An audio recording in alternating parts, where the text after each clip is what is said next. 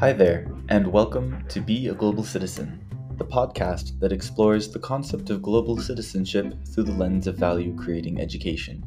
My name is Scott Bauer, and I'm a SOCA researcher and educator. I hope you find the discussions, stories, and insights on this podcast to be valuable and inspiring as we strive to become global citizens who are committed to living a contributive life. On our episode today, we have another GC Talks. I'm joined by Victor Asano. He is a really wonderful friend of mine here in Brazil, and we actually had a special session where we can record in the same room live, and it was an absolute joy, and I hope you guys really enjoy the episode. I had a great time making it, and let's just get right into it.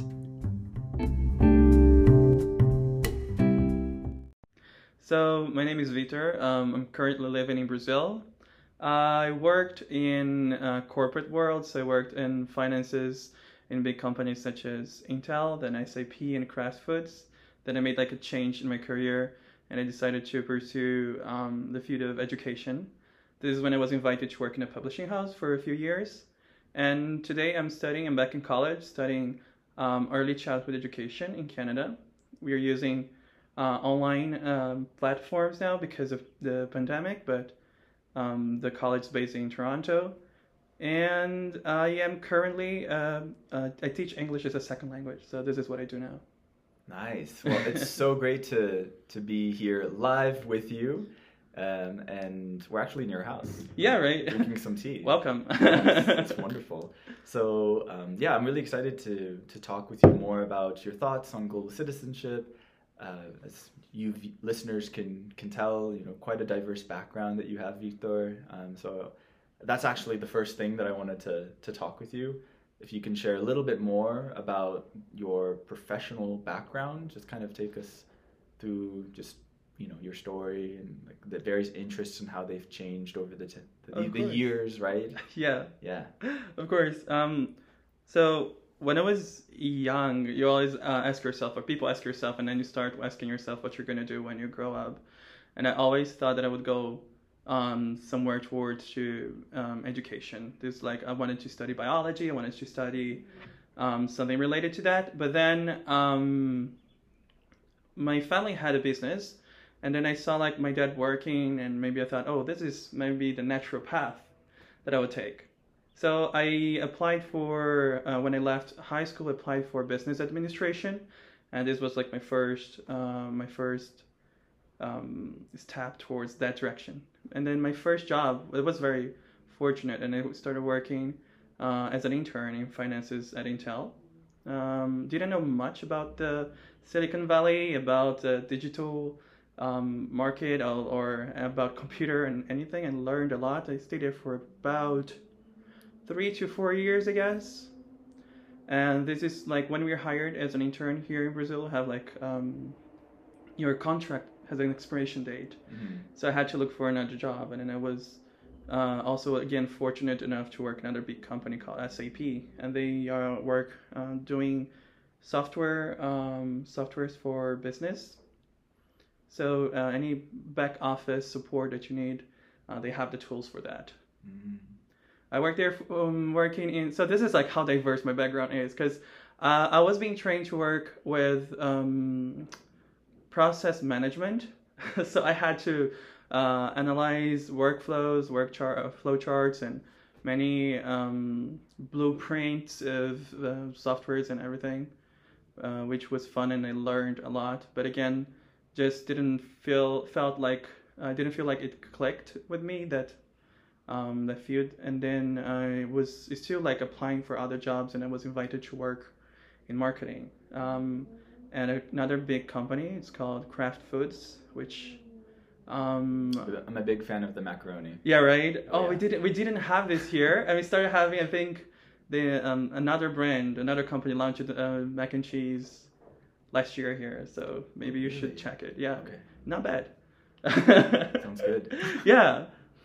So working in marketing, I understood that I had a very strong, I have this very, very strong I was keen to work with communication. This is what it felt like. Oh, I like communication and I like being in touch with people.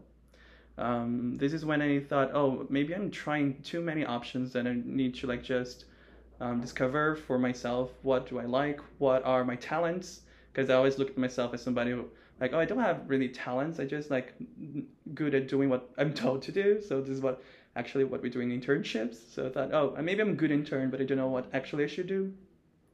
And then it's when I actually was recommended to see a vocational, not a coach, she's a therapist actually. Then I went through this vocational exploration with her. And then I found out like that I really like explaining things and discovering things. And like my real talent was like I am curious and I like to engage with people. So among other recommendations, she said, oh, you would become a nice like she said I would become a good teacher, and I'd like to think that I'm at least okay. And this is when I said, oh, it kind of makes sense.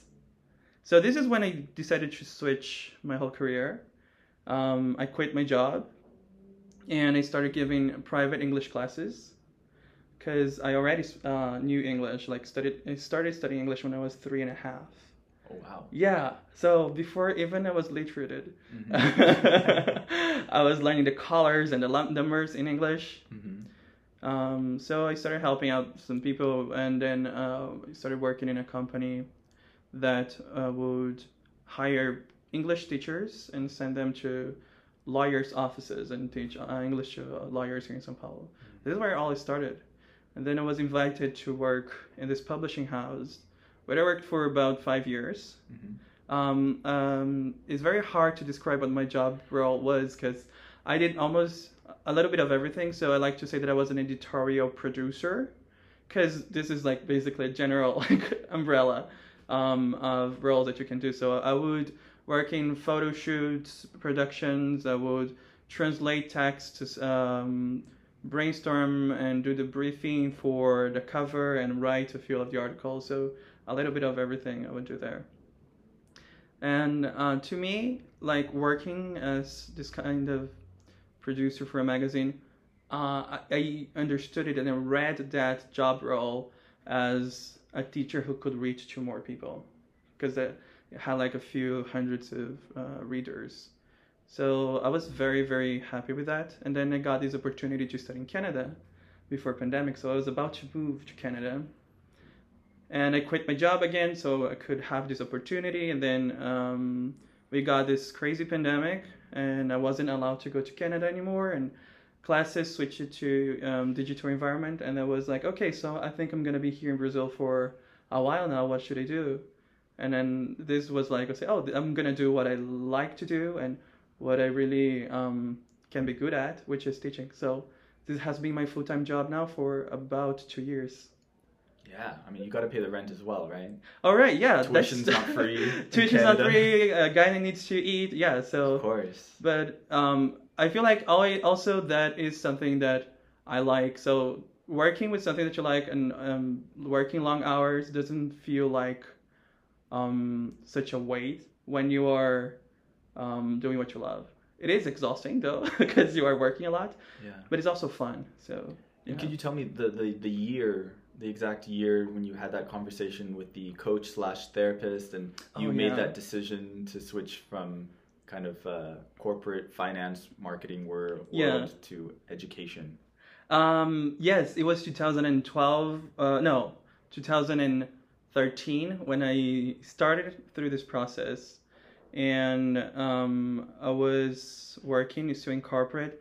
And then it was really like something that, okay, now it makes sense. Because the thing was, I was always questioning myself something. I was asking myself this, so I am working in these big companies. And like I'm in a very privileged position, although it's still as intern or like baseline jobs. I was having these big opportunities that many people wanted to have and they don't have access to, or because they can't be seen, or they don't know the right people, or they don't speak English. But like somehow I got to be here, but I am not fulfilled. Mm-hmm. And then like this is something that started bugging me. Like why? Like wasn't I supposed to be happy here? Like in a place where many people wanted to be. And this is like when I met this therapist, and I kind of like said, oh, okay, so maybe I was not meant to be happy because this is not my vocation. I was a good intern, but maybe this was not something that I loved. So it was a very, very interesting, very important process for me. Yeah, and it took courage, right? Yeah. To make that decision. And I'm aware from our previous conversations that even at your work at the publisher's house, making the decision to pursue a degree in education, that was another big step for you, even though by that time you had spent, several years teaching one-on-one private tutoring in English. So it sounds like a journey that it's been going on for a number of years, but now you're really starting to get into the real substance of it, and that sounds terrific. And the pandemic hasn't stopped you, and so that's great. Yeah, it's actually, I mean, we can talk more about those kind of interactions, the engagement that you've had online with not only the Canadians in the course, but many other international students like yourself. But I wanted to ask you a question a little bit more specifically, about the term global citizen itself. Can you recall a particular moment when you heard the term, or maybe it's not necessarily a particular moment, but a kind of period in your life where it kind of suddenly popped up on your radar? I don't remember specifically the first time I heard the expression, like the term global citizenship or global citizen, but I remember like a very important thing that happened to me that evolves that notion or spirit of being a global citizen. It was because, as I told you, I started studying English when I was 3.5. I couldn't understand why I was going to this English school, and it was already difficult enough to be learning Portuguese, and then I had like the second language, but I didn't question this because I was too little. But when I grew a little bit older, maybe it was 10 or even younger, I didn't like to go to English schools because it was difficult for me. It was not easy to learn English. And then I would always ask my mom, like, why am I doing this? Why do I have to go there, like, so difficult? And she said, because when we learn English or when we learn another language, we're opening ourselves up to the world, and we can have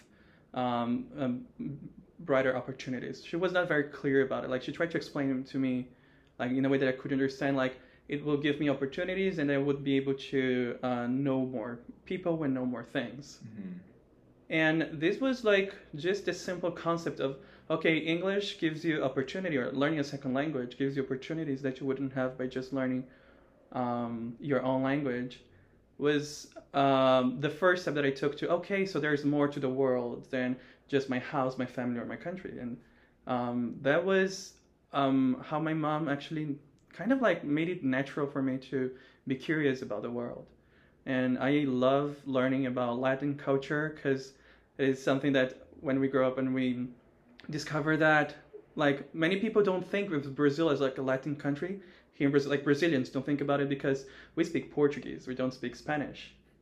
And then I had the opportunity of working in these big companies in the Latin American offices and understand, like, oh yeah, we are all different in Latin America, but there's some weird invisible bond that unites us as a culture also. Colonization. Yeah, that's maybe the roots. Those might be some of the roots of this. No, but also like in this more, there is something to, because I know you have also visited other countries in South America. Oh yes, I love South America. Yeah. Peru, Argentina, Ecuador, Chile. I've been very privileged to get to know like really wonderful cultures. And maybe there's something that is, I don't know.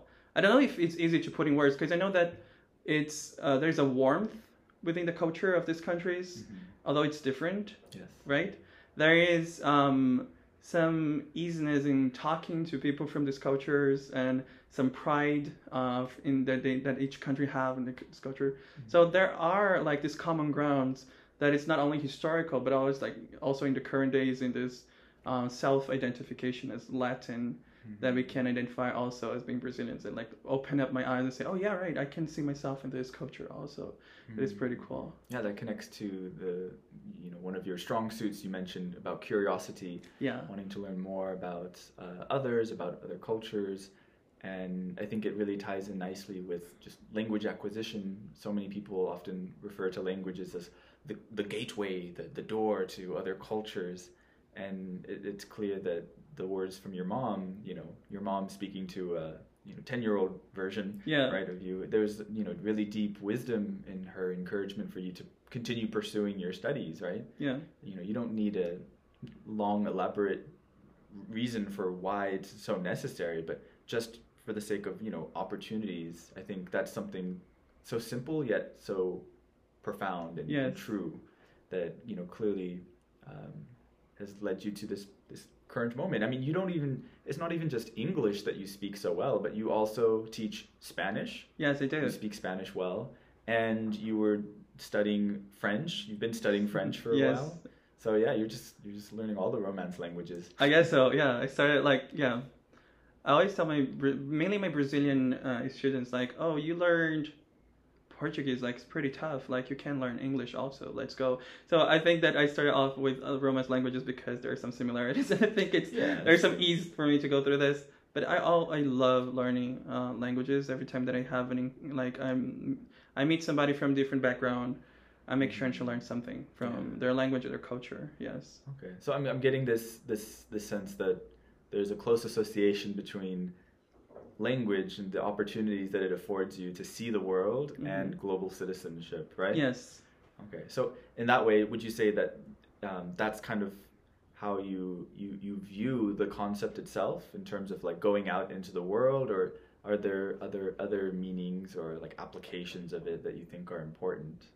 I guess being a global citizen to me translates as being able to empathize with people, like with the person who is in front of you. It's not about going to another country or having the opportunity or access to learn a second language. In Brazil, we talk about learning a second language as a privilege. Not everybody has the access to that. So you can become a global citizen just by being open to hear the person who is right in front of you. And I believe that language is the means to that, right? So it's not like, oh, I'm learning language now, I'm a global citizen. It's just like a new way to be open to understand the person who's right in front of me. It's just one way, at least. There are many other ways. Yeah, definitely. I mean, I think that kind of exchange it's important not only for understanding the other, but also for understanding yourself. Because for those who have tried learning a language, it's very difficult, whether you're starting at 3 years old or 10 years old, or as an adult. There are so many barriers that you need to overcome, and sometimes it's not just the cognitive ones of like, wow, the complexity of this language and the grammar is so tough, but the emotional barriers as well, and the kind of humility that you need to start from somewhere and work your way through moments where like you're doing really well and then you kind of plateau. And I just think that a lot of those frustrations help us turn inward or force us to question, why am I even learning this language? How come it's not coming as quickly as I had thought, or as naturally as maybe my friend so and so? And yeah, I just find that it's really that two-way street. There's so many things that it opens, not just for the other cultures that we're looking at. For me, looking at Brazilian culture is like, I will learn Portuguese, but also that kind of questioning of like, well, how is this changing me as a person, and also how is it changing my own views about my own culture? This is like the first thing that I noticed when I started giving classes, because there was this one student that I never forget about her, because she told me the story that before having classes with me, she had classes with another teacher for about 1 or 2 years, and she felt very confident that she knew English. And she said, okay, so I'm going to take my first international trip, like her first time that she left the country in her life. And she went to Ireland. Ooh, nice. And she had never had been in touch with an Irish person, or she had never heard of these different accents or dialects. She probably had only contact with her teacher and maybe like audios from the English book, from probably British or American English, like, and the classic, in between quotes, like classic English or American English. And when she arrived in Ireland, she told me she didn't understand anything that they told because it was so different from what she was used to. And she was traumatized. She said, I can't even order water. I can't do the basics. Like, and she felt so powerless, like, in this situation, because she's in a country and few people, or almost nobody, speaks Portuguese there. So she didn't have tools to go through those probably 1 or 2 weeks that she would be there. And then when she came to me and she was recommended, I was recommended to her, and then she was in touch and said, listen, I have to start from zero because I studied English for a few years, but I can't say a word anymore.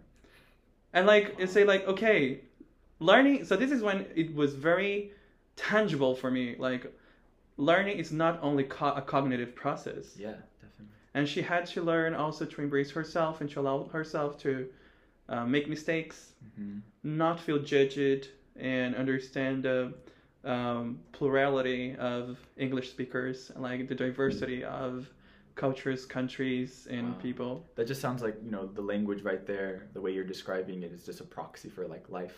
Yeah. Let's just recognize all of our differences and, appreciate that kind of a diversity. Everyone's different.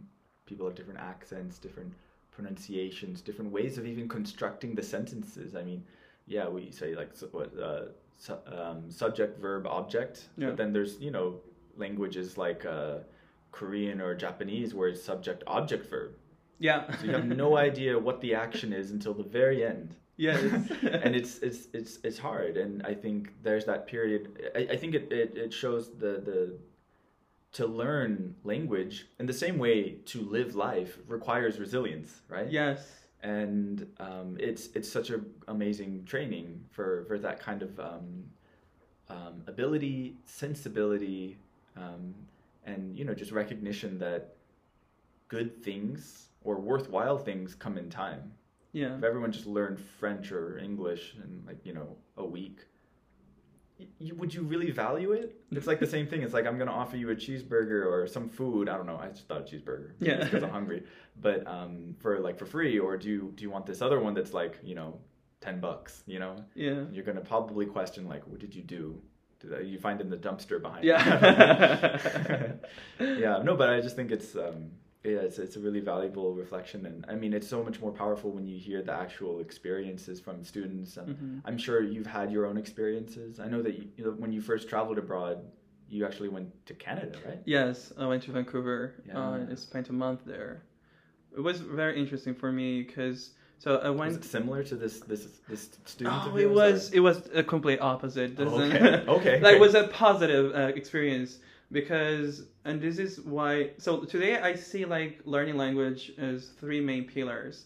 So 3 main features that you have to learn in order to learn language. You have to learn vocabulary, grammar, and there's context. And context is like culture. It's not only like, oh, am I speaking to an American or a British person? No, I'm like, is this person from Southern California or from Texas? Right? Yeah. And I learned that some way, like, I didn't obviously like could phrase that at the time, but this was my experience. Like, I was 15 years old when I went to Canada for the first time. And so I started studying English when I was 3 years and a half, but I was learning English in Brazil. So I basically would only speak English twice a week for these 1 hour and a half classes that I would have. I was okay. But I didn't know how much of English I really knew and if I could talk to a native. And when I went to Vancouver and like suddenly started being like there, seeing those stimulus, like being stimulated by language in different ways. Like, oh, I get to the airport and there's like a sign written restrooms. I say, oh, let's go. So I know, like, because after like a 10 years flight, this is the first thing you want to see, like the sign of restroom, right? Exactly. So it's a long flight. Yeah. It's a long so flight. I thought, yeah, okay, so I know this, and then I started talking to other people like in customs, and then like, and I was like, fine, okay, I can kind of understand, and then if I didn't understand, I could ask them, okay, could you please repeat, or can you speak slowly, so I could did you feel understand. comfortable?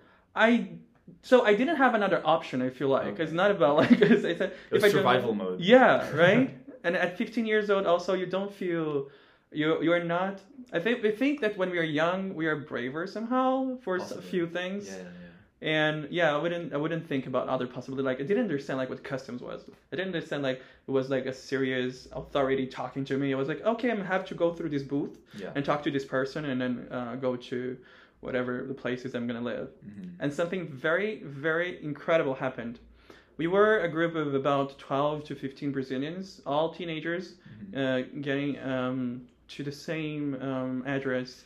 So we got from the airport to a place by a car, and then we had to pick up the bus to go to the final destination. And there was only one, of course, like adult that was responsible for all these teenagers. How many teenagers were there? We were about 12 or 15. That's a lot for just one person to supervise. Oh my god. A few of those teenagers, I'm saying between quotes, because they probably were like 18, 19, so they were a little bit more mature. And then I was just gonna say, I'd hate to be the guy responsible. Yeah, but I think we were a nice group. I like to think like that. We weren't like well behaved. Yeah, I guess so. Like we were still teenagers. We would like have moments of like, I don't know, mischief. Pranking, like, or doing like having fun. But overall, I think we were well behaved. Okay. And so this one person who was responsible for the group went to the bus driver and just to confirm, was this bus going like past through this avenue or something? And the guy said, yeah. So we all climbed up, and the guy said, oh, so what is this about? Who are you with this bunch of kids? And she said, oh, we're just a group of like for an exchange course. We came from Brazil. And the guy picked up, like, there's a phone right behind him that when he speaks, he talks in the speakers throughout the bus. And he started introducing us to everybody. It's a public bus, by the way. Like, this is not a special commute service or whatever. Like, a public bus. And the guy was so I think, like, Canadian reputation, right? He was so welcoming and so nice. So he started announcing, like, oh, there's, like, this group of Brazilians here. Let's give them welcome. They're here for the first time. And it was so nice. Yeah. And I was sitting beside, like, to my memory, it was an old lady, but maybe, like, she's not that old, just because I was very young. And she just started talking to me. So this is, like, something very magical in my mind happened. Like, oh, I'm really talking now to some random person in the bus. Yeah. And she said, oh, are you one of those kids that he was mentioned? I said, oh, yes, I am. And I said, oh, this is so cool. What are you doing here? And then we started having this very lovely conversation. And I think this was like less traumatic than the experience that my student had, and it was encouraging. I was young, and like I had more experience with language, so it's different. Yeah, everyone's stories are going to be different. Yeah. I actually had a very similar experience to your student. I was a little bit older than you, though. I was like 19 when I first went abroad by myself, and that was to Buenos Aires in Argentina. Mm-hmm. And I had studied a year, similar to your student, and I thought, okay, I can probably get by. Got a year of study, like I got this. And nope, totally the opposite. I like froze. I stuttered. I would repeat sentences in my head multiple times. Yeah. I would say like, I don't know, like "Hola, cómo estás? Hola, cómo estás?" And then I would go to say it, and then it just nothing would come out. Yeah. And I remember like every little thing was such such an adventure, right?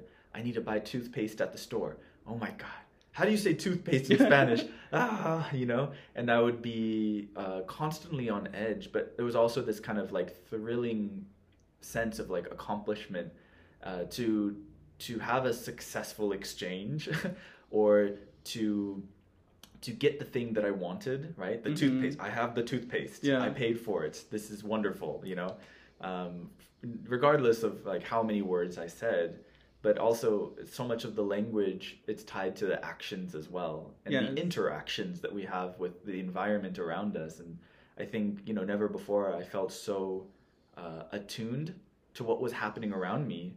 And so what often happened was, a very like normal day for me in California, like go to school, buy some toothpaste, eat some dinner, right? In Argentina, it just became like this crazy roller coaster ride of like, like a bead of sweat just dripping down, and me being like, oh God, what's the next thing? And oh my God, look at this situation. This is nothing like the textbook. And, it was anxiety inducing, but at the same time, right, I think, just as a young person not knowing, it was just something I was like, I just have to go through this, I didn't realize how, and to a certain degree, there was some suffering. But on the other hand, I look back now and I just kind of, I just laugh at those memories, because I just see it as part of the process. Yeah. I think, it's easy to kind of look back and kind of try to romanticize some of these things. But really, I do think that a lot of those struggles were necessary for me. Yeah. And you talked about like how humbling it is, like learning a language, and I feel like there's a lot to do with that also. When we're younger, we don't feel the sense of sometimes we don't feel. So I think as older we get, we feel more ashamed or afraid of making mistakes. Well, the identity part, right? Yeah. You said that you were teaching lawyers in the beginning, right? Yeah. So I mean, come on, it's a lawyer, right? Yeah. Look at me, I'm important. And for anyone listening, if you're a lawyer, I'm sorry. And I wasn't intending for you, but yeah, just this strong identity tied up with the professionalism. There is like the social the social signals that we have. Like, I am coming to a very fancy, like my first class, I remember that, very fancy office, and like these lawyers, like there were a group of 3 students, so there was a man and 2 women, and they all wearing suits and nice clothing, and I was Did they wearing... have a briefcase? No, they were in the office. They probably Okay. had, but not like yeah. Probably it was like on their under their desks Okay. or something. But I remember like feeling so like, okay, what am I? So I looked at myself with a t-shirt and jeans and sneakers, and I said, okay, I am like the weird one here. Yeah, you're the odd man out. Yeah. But then like we started having a conversation. They were looking. They're seeking for information and knowledge, and they're curious. So this breaks the ice totally. This is when we started seeing people as like, okay, this is just clothes. Those are just titles, but they are still like as eager to learn as I am. Because like it's not because I am the teacher that I know everything. And what feeds me into this profession is that I think that teachers are forever researchers or explorers or learners. Yeah. And I think this is one of my biggest things that I like about like life, is that there's so much to learn, and I'm very curious. So, and I think students can pick up on that, I guess, energy that you're emitting. I guess because this is something that actually like Daisaku Ikeda talks a lot about, right?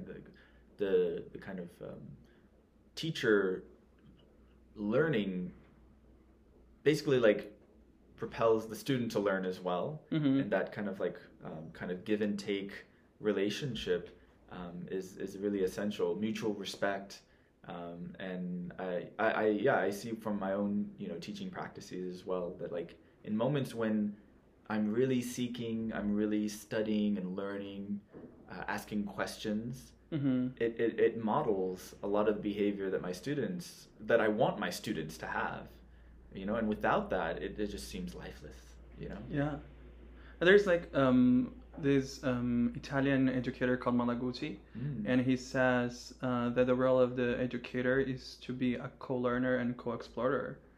And I feel like this relates so deep to what like Soka education is all about, because it is about creating this. So the teacher still has the position of showing the pathway, I guess, but you're walking with the students throughout this journey together. And this is something that I've been studying a little bit in college, and this is something that is really sticks with me. Like, okay, so I'm studying early childhood education. So for anybody who thinks about like toddlers or preschoolers, you think, okay, I am a grown up, so I know much more than this person, and I have to teach everything that I know to this person, to this little human being. Yeah. But nobody thinks about, oh, what can I learn with these people? What can I learn with this? And not look at them as like just, oh, those children. And like you become like this self-entitled person who can teach them and like give them knowledge. And it creates such a different dynamic when you think, okay, so let's explore this together. Yeah. Let's discover the world again. And I feel like the path of education, it is allowing yourself to be constantly discovering the world through new lenses. Like, oh, this new student has a different perspective. What are the questions that they're gonna bring? So, yeah. And that's in the ideal scenario, right? Yeah, I know. with the educators having that kind of perspective, the environment being very open, welcoming. And we know that in reality it's far from that, and there's many things that kind of impede or just completely obstruct those goals that we have for our students to really thrive and be happy and be engaged. One of the things I wanted to hear a little bit from you, this is a bit personal, but I know it's also a really vital part of like why you are very interested and passionate about education, especially like with younger learners.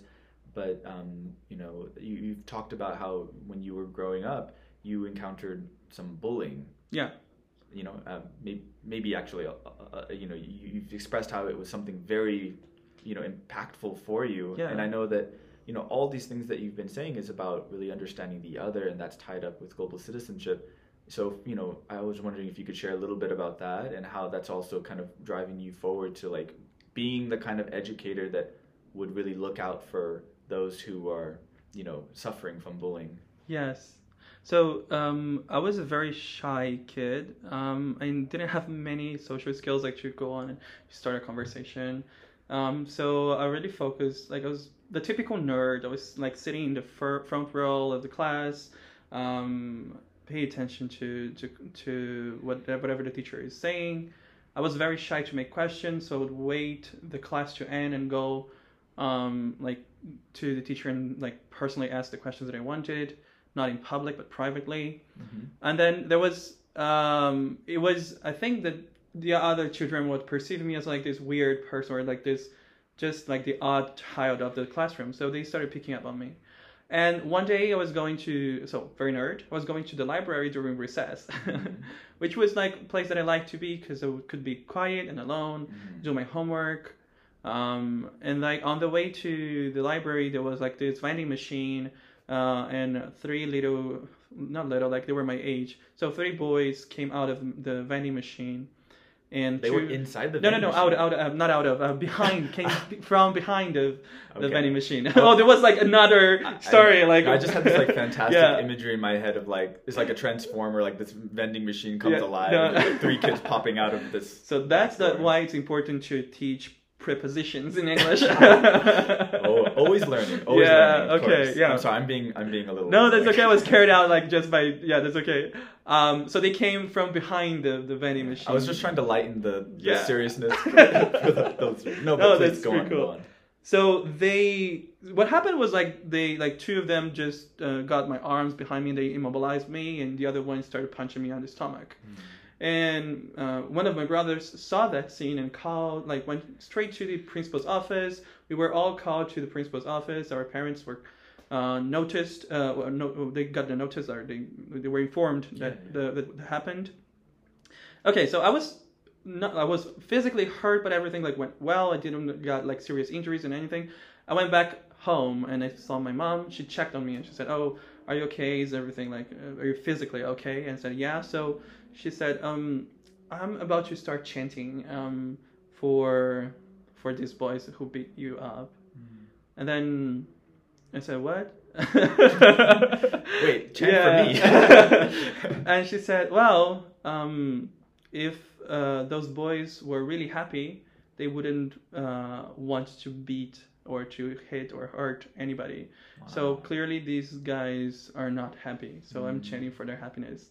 Man, your mom is just so wise. Yeah, right? Some deep nuggets of wisdom coming out. I love it. And it was not something that obviously I was 8 or 9 years old, so I didn't process it at the moment. But this is a memory that I have with me, and now I understand it.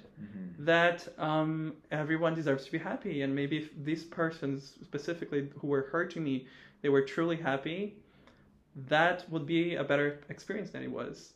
So this taught me like a lot, and this is something that really triggered me when I got the suggestion from the therapist. Oh, you could become a really nice teacher. It's like, oh right, so maybe I could help, not like to protect the bullied kid, but like try to prevent the bullies to become bullies. Exactly. And this is my thought behind the idea of studying early childhood education. Yeah. Wow, you are on the right path, and it's just really wonderful. I think those teachers that are most passionate really can back up their actions with lived experiences like that, and talk about empathy, right? You've been there yourself, and it's clear that it was not a happy memory, and it took many years for you to process the words that your mom shared with you, and to reapply it in new contexts, and to channel your energies, your studies, everything towards not having that happen to others, right? So I just think that's a really wonderful act of global citizenship, which is the title of our podcast. Yeah, right? Yeah. Okay. Okay. Well, we are coming up on time pretty soon, but I did want to hear from you if you had any kind of recommendations. It could be a book or a film, but something that you would recommend to an aspiring global citizen. There is, I think it's a Tim Burton's movie that I like. It was one of my favorite movies. It is called Big Fish. Oh, yeah. Right? I like that movie. And although this character, he doesn't go out of his country, he doesn't travel the world, he does see and welcome differences as if they were not there. As if there are... So he's so empathetic, and he really could deal with such passion and love and make friends with such a variety of diverse friends. And to me, this is one of my favorite movies, and I think that it translates to me what really global citizenship means. Because as I mentioned, I don't think that for you to become a real global citizen, you have to leave your country. Yeah, or learn another language, right? Yeah. You just have to be open to embrace the difference and learn from this. And you can find diversity right where you are. Every single person is different, and I think this is a book. I think it's based on a book, but I didn't read it. But it's a movie that really shows this, and it's really beautiful, and it's really this fantastic world that is created. It's a circus, right? Isn't it in a traveling? It's not a circus. It's not. There is a section of the movie where he goes to a circus. Okay. But yeah. That's my. But they are very different characters, and they are all unique in their own way. Which do you have a favorite character? Or a scene that really stands out in your mind? Oh, I do, but it's right in the end. Is it going to spoil the movie for everyone? Not, kind of. So there is a way that... So this is about this broken relationship between a dad and a son, actually. Okay. Because the dad tells these amazing stories of his youth, and the son, when he was a kid, he really believed in everything that he was told, but then when he was growing up, he learned that most of the things that were in those stories were not possible. So he turned out to become this skeptical adult. Yeah, very cynical. Yeah. And we learned all these stories throughout the movie. And his dad is very ill, but he's still telling these stories. And right in the end, there's a way that they find out to tie up all these stories, and all these characters, they really come to real life in a very tangible way in the story. So it's really cool. And to understand how they make those fantastic stories incredible and surreal. They are all surrealistic. Very Tim Burton way of portraying things. But then he justifies every single impossible thing of the stories in a very, very beautiful way. So this is when, for me, it stands out. It's when you learn to embrace the differences and understand what's magical about that. So right in the end, like the way that they really finish and conclude the surreal world meeting the real world. This is for me like the most powerful moment in the movie. Yeah, I mean, and so much of that movie is told by storytelling, right? Yeah. From that perspective, it just shows how powerful stories are, how it's something so integral to us, how we process, the world around us, how we process our identities, and just within this short, podcast episode, our conversation, you've shared a lot of your own stories, and we can see how that's creating tidal waves for education moving forward, whether that be you going to Canada and hopefully soon, right, that you can be there in person, but I think it just, regardless of which country you find yourself in, the idea is that you engage with the person in front of you, you put your empathy skills into practice, and I think there's also this sense of like this kind of steadfast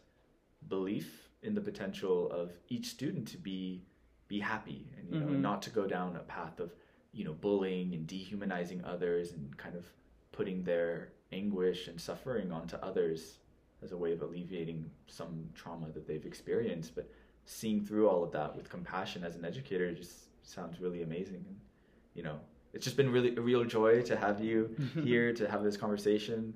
This is actually the first time we're in studio, quote unquote. Yeah, right. Yeah, it's a mobile studio. Actually, it's just me in your apartment, but spoiler alert. But yeah, it's just been really great. And I don't know if you have any final thoughts about global citizenship that you'd like to share, or just comment about our conversation, anything at all, just to kind of wrap up our episode. No, actually, just want to thank you for inviting me to this. I think the way to practice global citizenship is dialogue and learning and feeding from one another's experiences and perspectives. So I think this podcast itself is like a practice of global citizenship. So thank you for having me. You're welcome. Yeah. It's a pleasure to have you, and let's have more conversations, definitely. Yeah, sure. Yeah, well, thank you so much, Victor. Thank you.